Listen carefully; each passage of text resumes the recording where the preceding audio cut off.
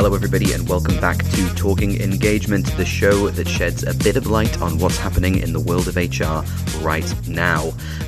Just want to give a quick thank you to absolutely everybody who's downloaded and listened to the podcast. It's wonderful to get all of these great comments. It makes me feel like this is really a worthwhile thing that I'm doing. And please do make sure that you are following all the guests who have appeared on the previous episodes.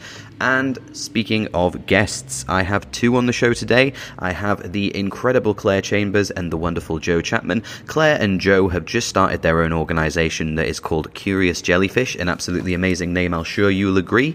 And what Claire and Joe have done is gone out to a large amount of MDs, CEOs, and some people from the HR community, and they've asked them, what is going on right now? What can we expect the future to look like with regards to things like flexible working? What's the future of the office looking like? And what does things like having all your employees working from home or working flexibly or kind of all in sort of disparate places, what does that do to your organizational culture? Well, if you're curious and you want to know, I suggest that you spend the next sort of half an hour, 45 minutes with Joe, Claire and I to find out. Thank you again to Claire and Joe for coming on. So with no further ado, please welcome Claire and Joe from Curious Jellyfish.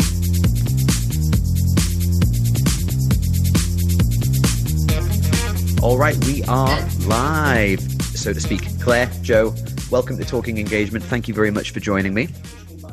Hello, Ben. Hello. Lovely to be here. Great stuff. So for anyone who hasn't heard of you both, do you want to give us a quick run through of who you both are and what you do? Yeah, I'm Claire. I live just outside York, in the north of the country. I'm passionate about helping organisations align their people with their purpose and also their ambitions for their customers. My background is marketing, communications and strategy, and I would say probably the last 15 years I've been working with organisations and teams to help them, work on things to do with their organisation, their culture, how they engage their people, their leaders, how they actually become more customer-centric organisations. That's what drives me, that's what I love doing, and that's sort of how Joe and I came to meet, actually. Yeah, so Claire and I work together in a large corporate organisation doing all things culture and engagement, and decided then to set up on our own as Curious Jellyfish. And my background's been finance into commercial, into culture and transformation, etc., all things people.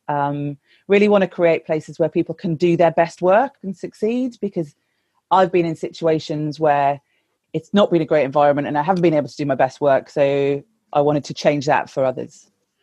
Fantastic. Well, I think I am well and truly convinced that I have two of the best possible people for the purpose of this podcast. We are all about actionable insights that help make your culture better and make work better for everybody. So I'm really excited to have you both on.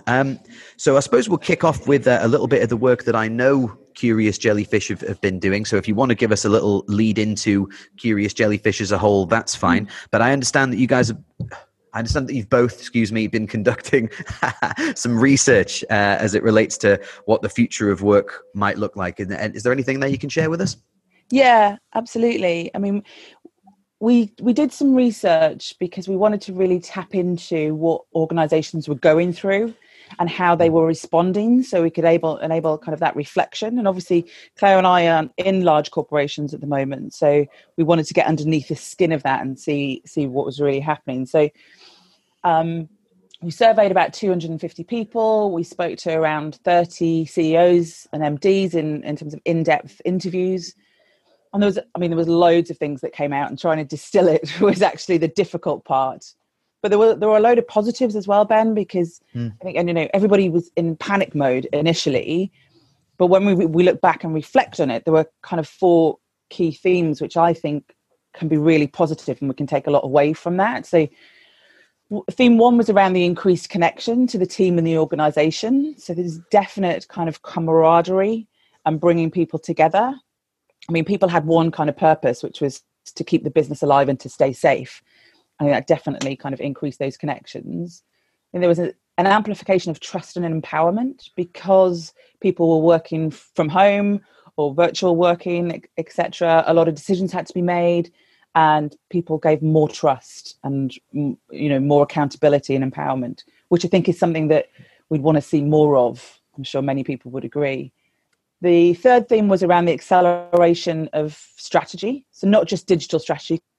We know, we had thousands of people working from home overnight in many organizations, but also customer and brand strategy, putting those elements at the forefront of the decision making.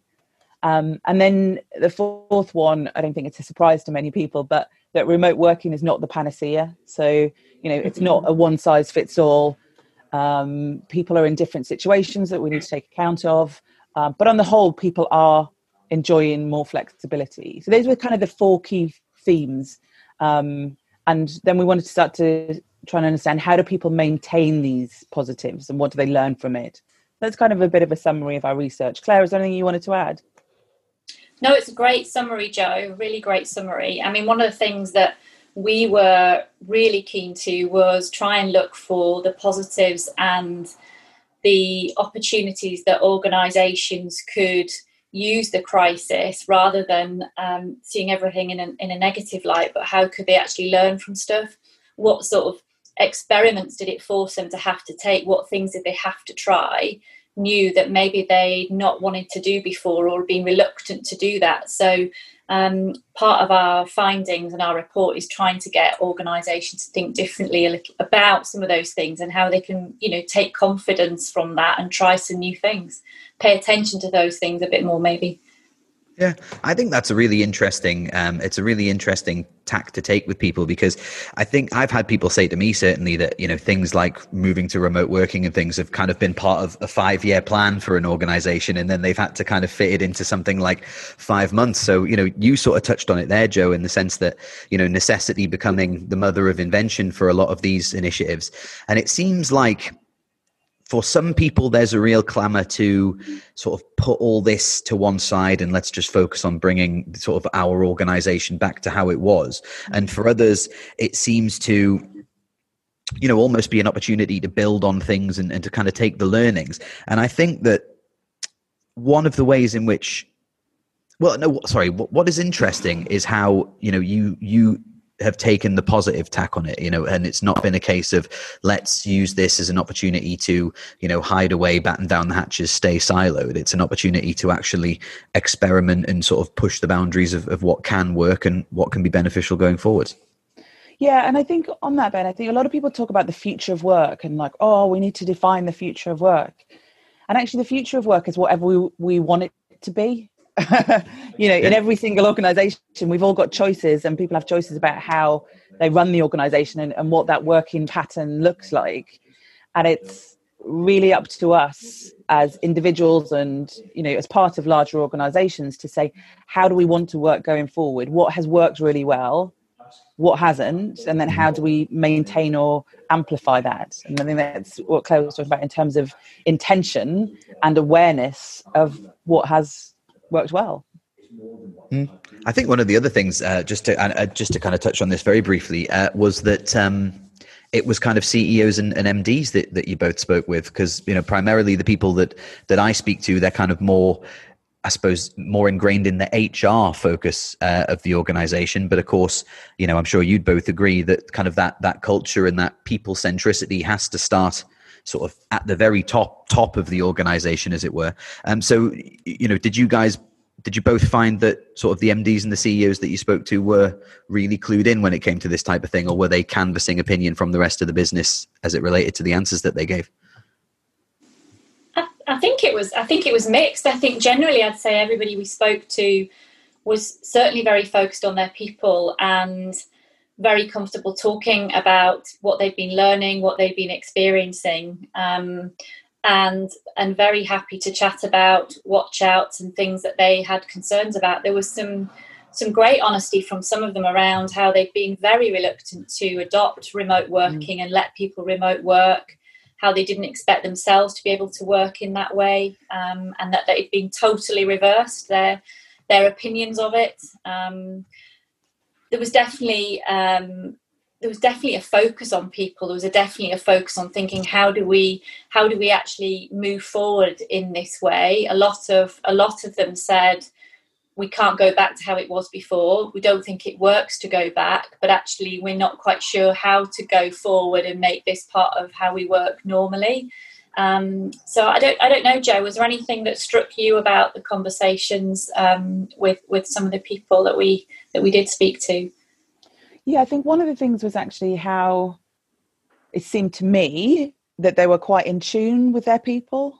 So that they'd had a lot of conversations around, mental health, how people were coping. And they also recognised that not everyone is in the same position. So a lot of the people, as you can imagine, CEOs and MDs, have an office, have space that they can work at home very comfortably, whereas others don't. But they did recognise that. I think it was interesting when we spoke to leaders in manufacturing organisations and service organisations. Obviously, there's some people that can't work from home because they're out on the road, or in customers' homes or in the factory, etc. So there was the very real recognition that there could be a bit of a them and us type of mentality arising from the office people being able to work from home, and then others having to kind of face that. Yeah. Sorry, Claire. And I do think quite a lot of them mentioned it felt like much more of a leveler, particularly the use of video and communications, and the fact that people were sitting in their kitchens or their bedrooms or their offices at home, etc. And that all the normal artifacts of status and leadership, etc., had all disappeared. And I think people found that engaging, but also found it easier to connect with people. And a lot of leaders, I think, talked about their engagement scores and things, which is quite interesting. You don't always see that as the first thing that they talk about, but there did seem to be a sense of pride in what they'd been doing and how they'd allowed themselves to focus on their people and think differently. And there was one person we spoke to who was running a manufacturing company who'd said, look, we're absolutely thankful and can't believe how our employees worked so hard and were so flexible and had kept this organisation going, and we feel we want to recognise and reward that, and was really honest about saying we haven't maybe looked after them as well as we should have done in the past. We've maybe not talked to them about how they would like to work. We know we're going to need them in the factory, but what does flexibility look like for them? So I definitely felt like a lot of the leaders we spoke to were more awake to the needs of their people, and actually this was a moment in time to start to think about things differently, that they could think about things differently, that it's okay to actually think about your people and put them first as well. So I felt quite lifted by that. And I felt quite lifted that quite a lot of the leaders didn't necessarily know how they were going to address some of those things either. And we would definitely encourage them to keep talking to your people, because together you'll work it out and you'll work out what the right things are to do. But I think we were quite inspired by some of the conversations we had, weren't we, Jo? Gives me hope for the future. No, absolutely. I love hearing that. I think that more organizations getting together and sort of using teamwork and real employee feedback for basing future decisions and change on is absolutely the way forward. I want to go back to something that you mentioned there, Jo. So you talked about sort of higher, advocacy scores and that sort of increased feeling of camaraderie and things. Yeah. So we would probably see that. That's to me in my world, and I'm sure to you both, that's the ENPS score that we're talking about there, or amongst the, you could summarize it in that. I mean, is it as simple as sort of a sense of it's that camaraderie? It's we're all in it together. Do you think that was sort of that's the big inspiration behind that? And I suppose the flip question to that is that should organizations be prepared for sort of a what goes up must come down sort of swing in that as well?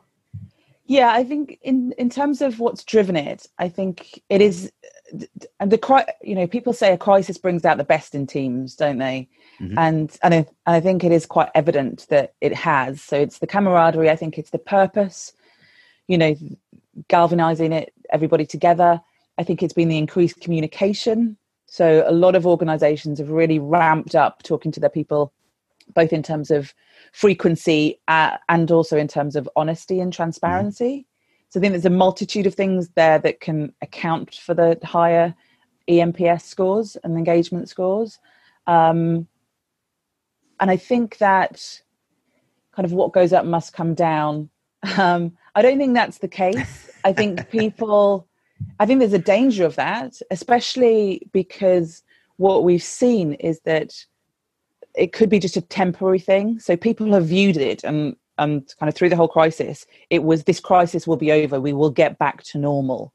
So the adrenaline of a crisis can spike, and then there's a dip afterwards. So there's that to be aware of. And I think it's for organizations to pay attention to the drivers of their EMPS and be really deliberate about how to maintain it. Claire, I don't know whether you've got anything to add on that. Yeah, I mean, it's a brilliant question, Ben, because I think lots of organisations have seen a bounce in their engagement scores, and that's brilliant. That's fantastic. That's what we're all trying to see happen. And we know, I mean, I spent a lot of time in, looking at engagement surveys, trying to get underneath what's going on, really trying to track trends and help organisations work out where they can focus.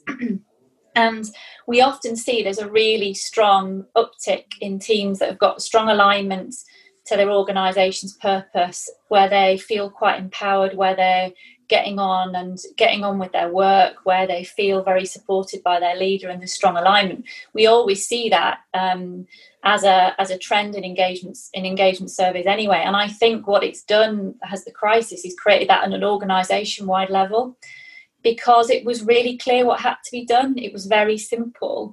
Leaders were very, very transparent around, this is about survival, it's about looking after you, it's about looking after our customers. So I think all those great things we always say we want organisations to pay attention to when it comes down to engagement sort of were created through the crisis, which is brilliant, and actually it shows that organisations can do this. I think my worry about whether it will be a bounce or not is a little bit to Joe's point. Were employees more tolerant of their organisations? Were they feeling more grateful because they were still in a role that they would maybe been furloughed or supported or able to work from home, were given flexibility? Was that coming through in their scores? Probably. It doesn't mean to say it will go back down again. A couple of leaders we were talking to more recently were saying that they were noticing that some of their customer satisfaction scores were starting to come down. So one of the things that some organisations saw during the crisis was their actually customer satisfaction scores went up, which seems very, very odd given that people were trying to speak to people when they were at home with dodgy Wi-Fi, where systems were falling over, where systems were going slow. But I think customers were tolerant. It was, again, that feeling we're all in it together, we're being caring of each other, we're respectful of the fact that people are going through different things. But actually some firms are starting to see their customer satisfaction scores go down because customers are becoming less tolerant, because things are becoming and feeling a bit more normal. So our expectations have shifted.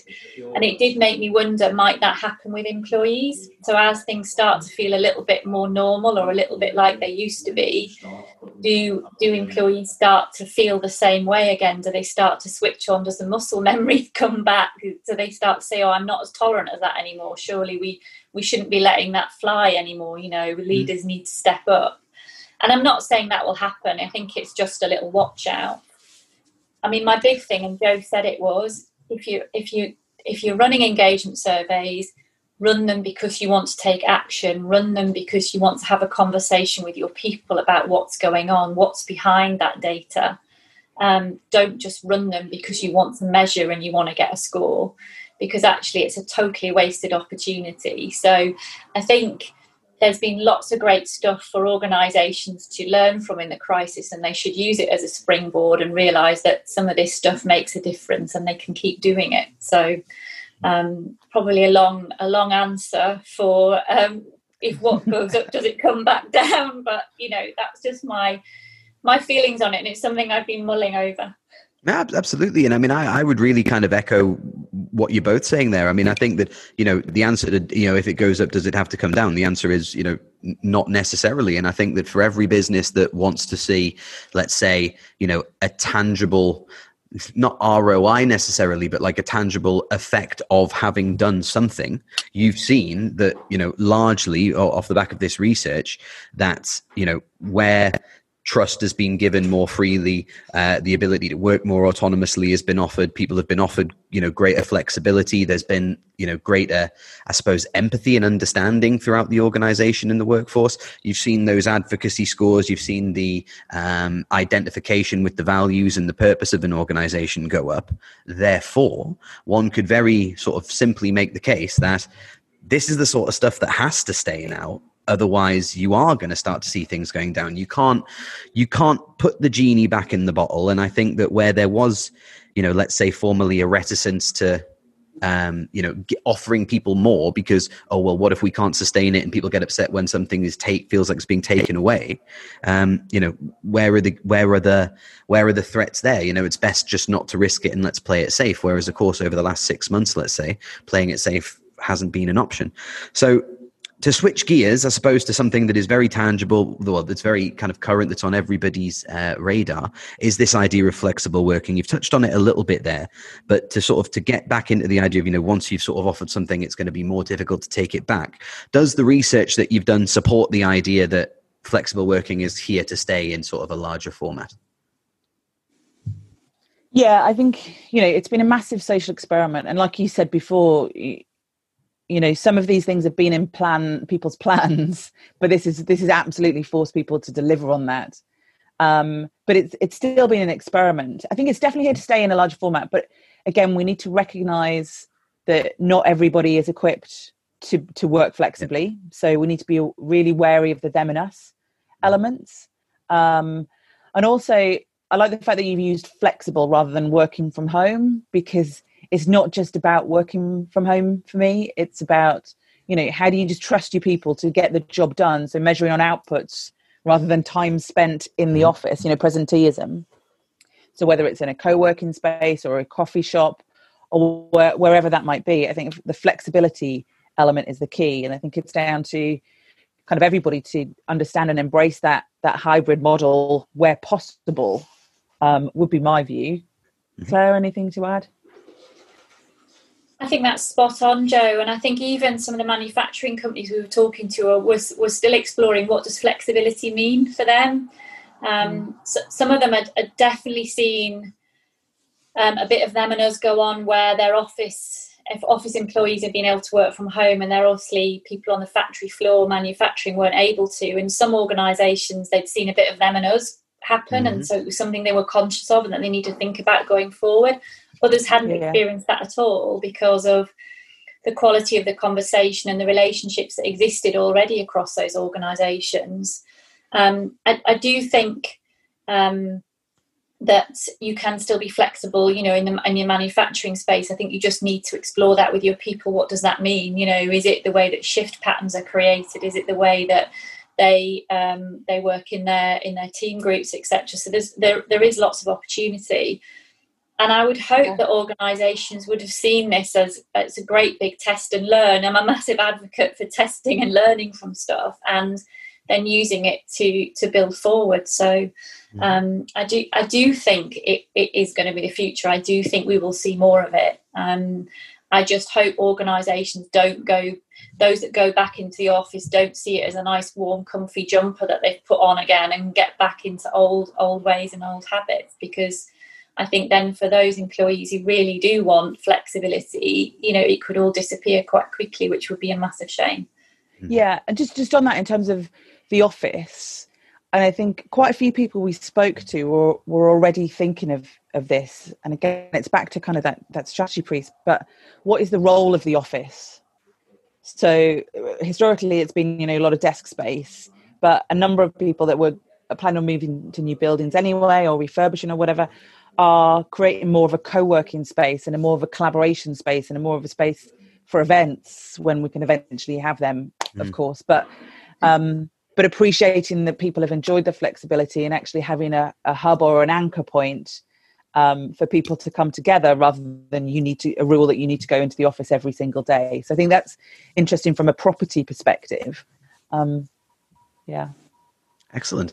I think that you've mentioned sort of them and us a couple of times, and I've had it put to me as well that, there are some organizations, I'm glad you brought up manufacturing, because I think it's an area that I often hear referred to in terms of a company or rather a sector that might want to embrace these things, but for whatever reason can't, or not necessarily won't, but yeah, certainly kind of culturally or whatever, just it's not been something that they've been ready to implement or to embrace, right? What would you say to somebody from companies in similar sectors to that who, for whatever reason, can't or won't be as flexible towards introducing these new ways of working? Yeah, I think I would say talk to your people as well, like about how they want to work. So, whether it's shift patterns, whether you can build in some flexibility into contracts, whether you can multi-skill to enable more flexible working. I do also think that we need to recognize that some jobs just can't be done flexibly, so it's about how do you make it more enjoyable for people to come into the office and not kind of a daily drudge, and take into account their views about how they want to be and all the other things around engagement rather than just the environment.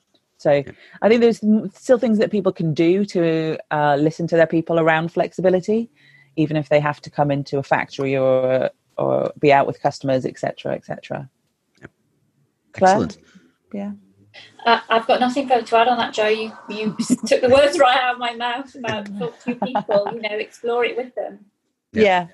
And I'd say that for everything, and I think the flexibility element for those, some companies don't want to do it either. So even, there's those that can't because of where people are based and the jobs that they do.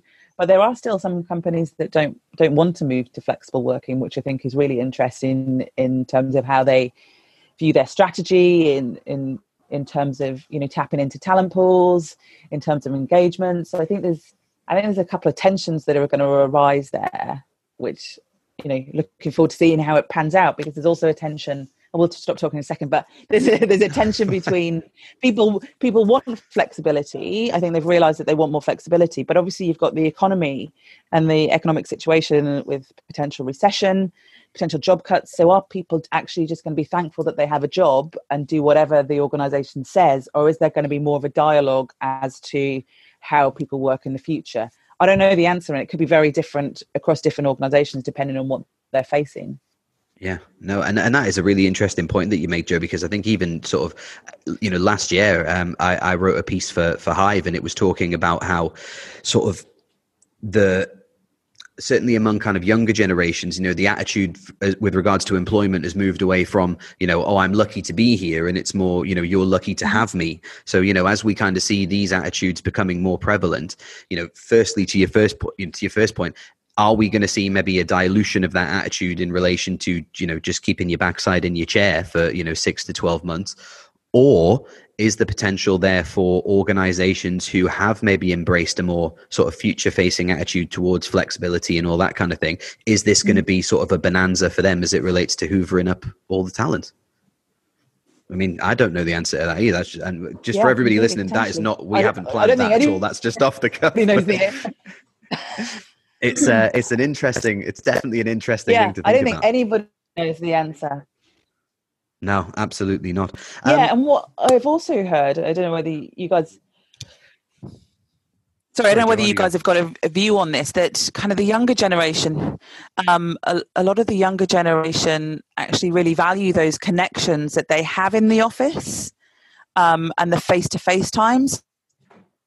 What we found is something around the collisions that people and how valuable they are for the culture of the organization. So there's something to work on there about, so not just younger people, but all around is how those collisions work in a more flexible virtual world. 100%. What do you think, Claire, in relation to kind of these, these organic moments of community essentially that just can't exist while we're all on Zooms and stuff with each other? I think it's something that over time and over these last few months, organisations have realised how much they are the fabric of how they work.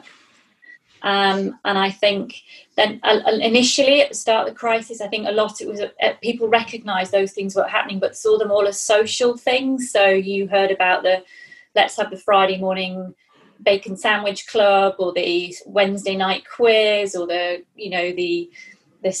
lunch and learns, that sort of things, the more social connections. But I actually think over time, and we explored this with quite a number of leaders we were talking to, just to just to see whether or not that was on their radar, and had they picked that up, and were they even noticing it themselves. I think we call them collisions, but it is the collisions that happen in the coffee shop or the restaurant or the smoking hut. They do still exist. The behind the bike sheds or whatever, just passing somebody in the corridor, or as you're parking your car, or walking into the office and reception. There's all sorts of moments where you connect with people who are not in your normal sphere of work.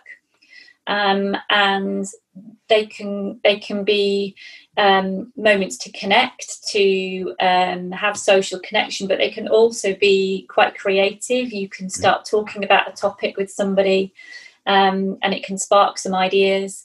It can prompt you to resolve an issue, or work out that there's another person you need to go and speak to. But they also can be the sort of more informal routes for raising issues or concerns that you don't want to do in a formal way, or you might have a worry or concern about. All those sorts of things get sort of missed when we're totally working remotely. And I think that will have an impact, and it's how you think about that and how you design that in, which is why I don't believe everybody will constantly work from home. I think people will want to come together and have those collisions and those connections socially and in a more work environment as well. And I think organisations need them.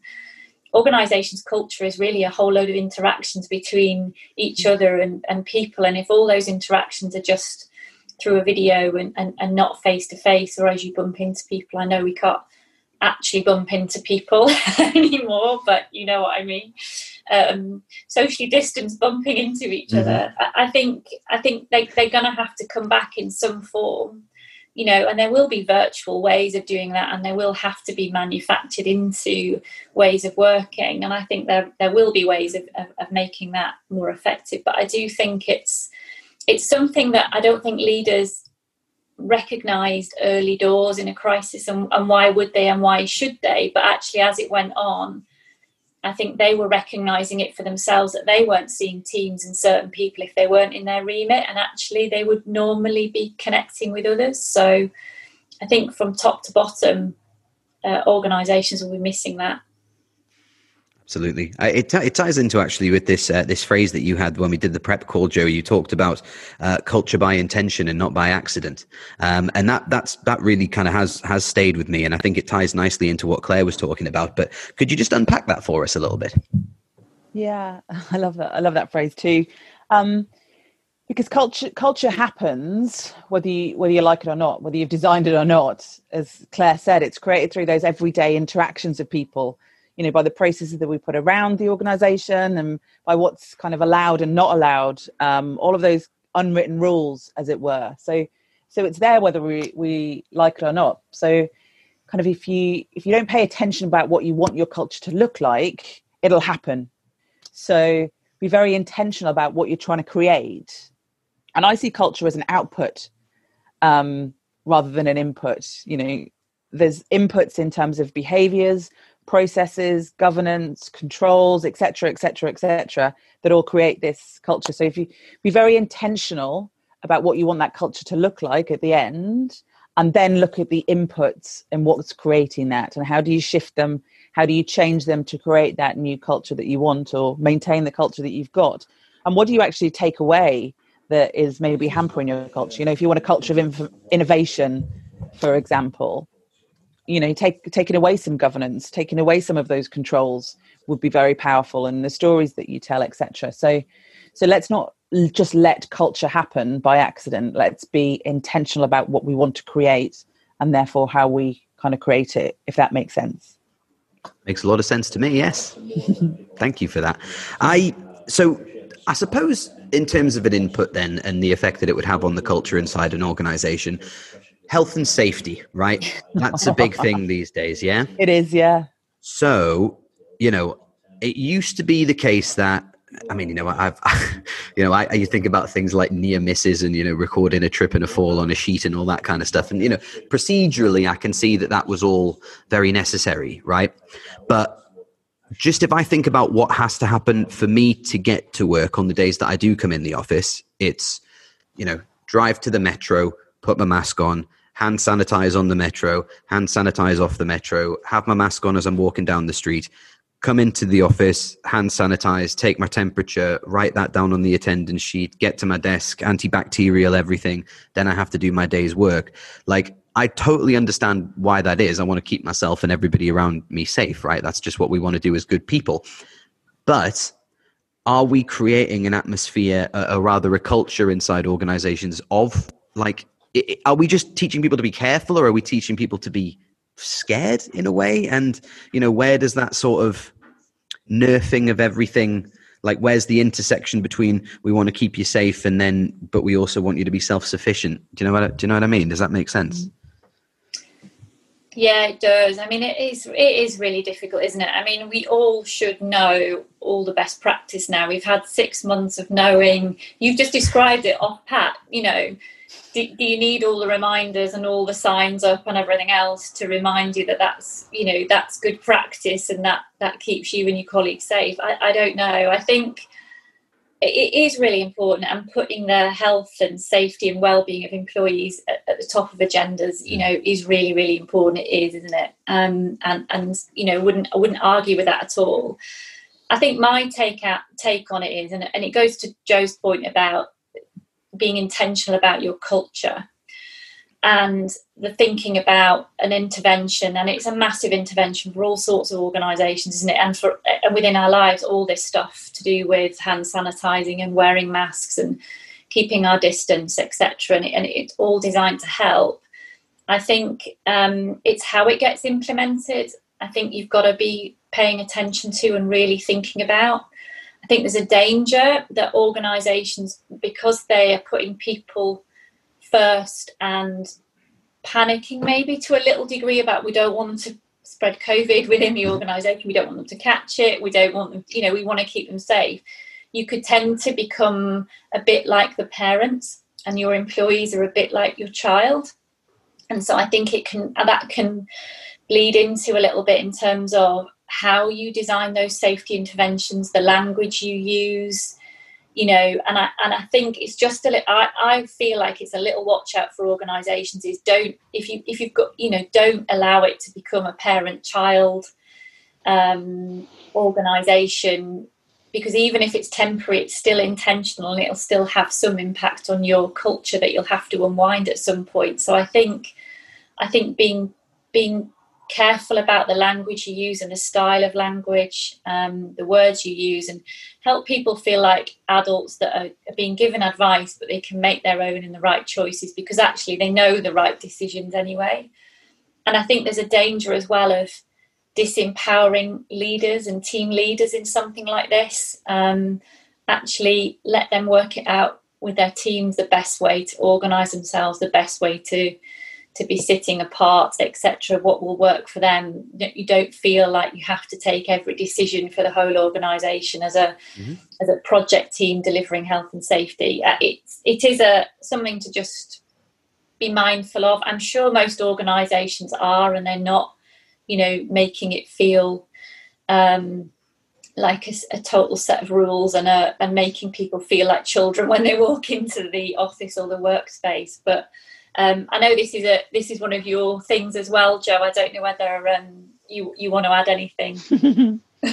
Yeah, health and safety is a really interesting one, isn't it? I think I was just reflecting as you were talking there as well, Claire. So Claire and I had a lot to do with health and safety and language when we worked in corporate world and shifting that. But those are things like, reverse parking because it's safer to drive out of a space than back into a space. Holding the handrail as you walk down the stairs, and and things like that. So, you know, historically, health and safety has been quite parent-child in terms of telling you what to do and what not to do. I also think there's something, though, about people want some guidance at the moment.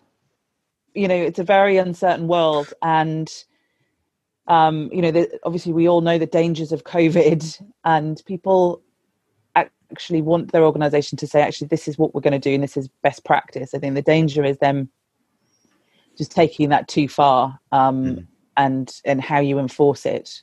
So, you know, Claire, I totally agree with you in terms of leaders and their teams getting together, figuring out the best way to do it, and keeping that element of empowerment within a framework, if you like.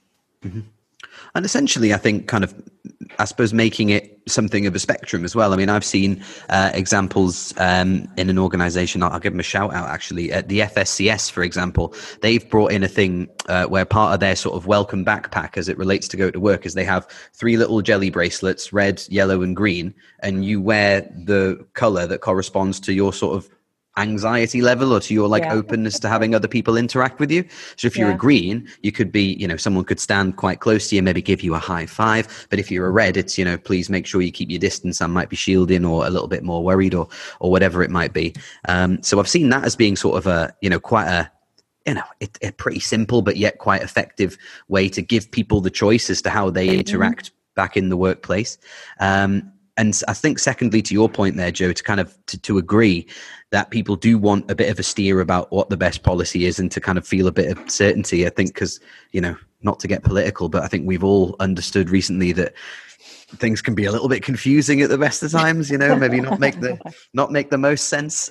So, yeah, I think that where an organization can maybe be that source of, let's say, consistent information, you know, I think that could only benefit them. Ben, are we getting political here, or do we stay away from that in your podcast? No, you can say whatever you want on this podcast, it's fine. But yeah, I think not too political there. That was a safe answer. No. I think we'll do that. Cool. Well, you've both been very generous with your time. I have sort of one more multi-threaded question to ask, if I may, and it's just for the people listening to this, really, who, you know, they've enjoyed everything and they after maybe a little bit of a summing up. So what's like one thing that a company could start doing today that would make a difference to their culture? And I guess the follow-up question for that would be, like, more widely, how could an HR practitioner sort of make sure that they're seizing this moment in time and that they're not letting any opportunities pass them by? Do you want to go first, Claire? Go on then. It's a good question. It is a good question. I think in terms of HR teams, I think that they're massively involved in everything that's going on at the moment. So I think it's a great opportunity to influence and to really put your stamp on your organisation. But I definitely would make sure you've taken the moment and the opportunity to really understand what you've learned from a people and behaviour and organisational engagement perspective, and really think about, as you start to put your plans together for next year and you start to look at what's going on, is use this moment in time to really understand what's been going on and what you can learn from, and what you can take forward. And then I think just generally, you know, if I was advising all organisations, it's a build on that, I suppose, but be really intentional about those behaviours and those changes. Don't leave it to chance. You've got to keep reimagining how your organisation can shape up and what it can look like in the future, but be intentional about it. Love it. Oh, good ones, Claire. Good one. I would say from an HR perspective, as you said, Claire, they're in a unique position. So joining the dots across areas, across strategy, across functions, because HR often got to see, you know, the multiple levels of the system, as it were. So that would be the HR one. Then the wider organisation piece, I would say, include your people, talk to your people, listen to them, take action, involve them as much as you possibly can in what the future looks like. 2 reasons. One is, I guess, that, you know, if people are involved in change, they're much more likely to accept it and it'll work. So that's one. And then 2 is that conversations change things as well as actions. So conversations and joint sense making can create massive change. And if you bring your people together and get involved in that, I think that's where real change can happen. Fantastic. I think that's some excellent points to end the show with. So Claire, Jo, thank you very much for joining me. For anybody who wants to hear more about you, I was going to say you guys again, but I'm trying to be better. Hear about you both, you folks, you peeps, and maybe hear a bit more about Curious Jellyfish as well. Is LinkedIn the best place for them to reach you for a first initial hello? Yes, absolutely. We've got a company page on LinkedIn. We've got a website, www.curiousjellyfish.com. Happy to just have a bit of a chat, bit of a call, whatever people would like. And yeah, love to make connections. Fantastic. Absolutely. Yeah. Excellent. Ben. Well, Thanks, thank you Ben. both very much for joining me. Thanks, Ben. Enjoyed that. It's a great conversation. Great. I'll speak to you both soon. Cheers. Bye. Bye-bye.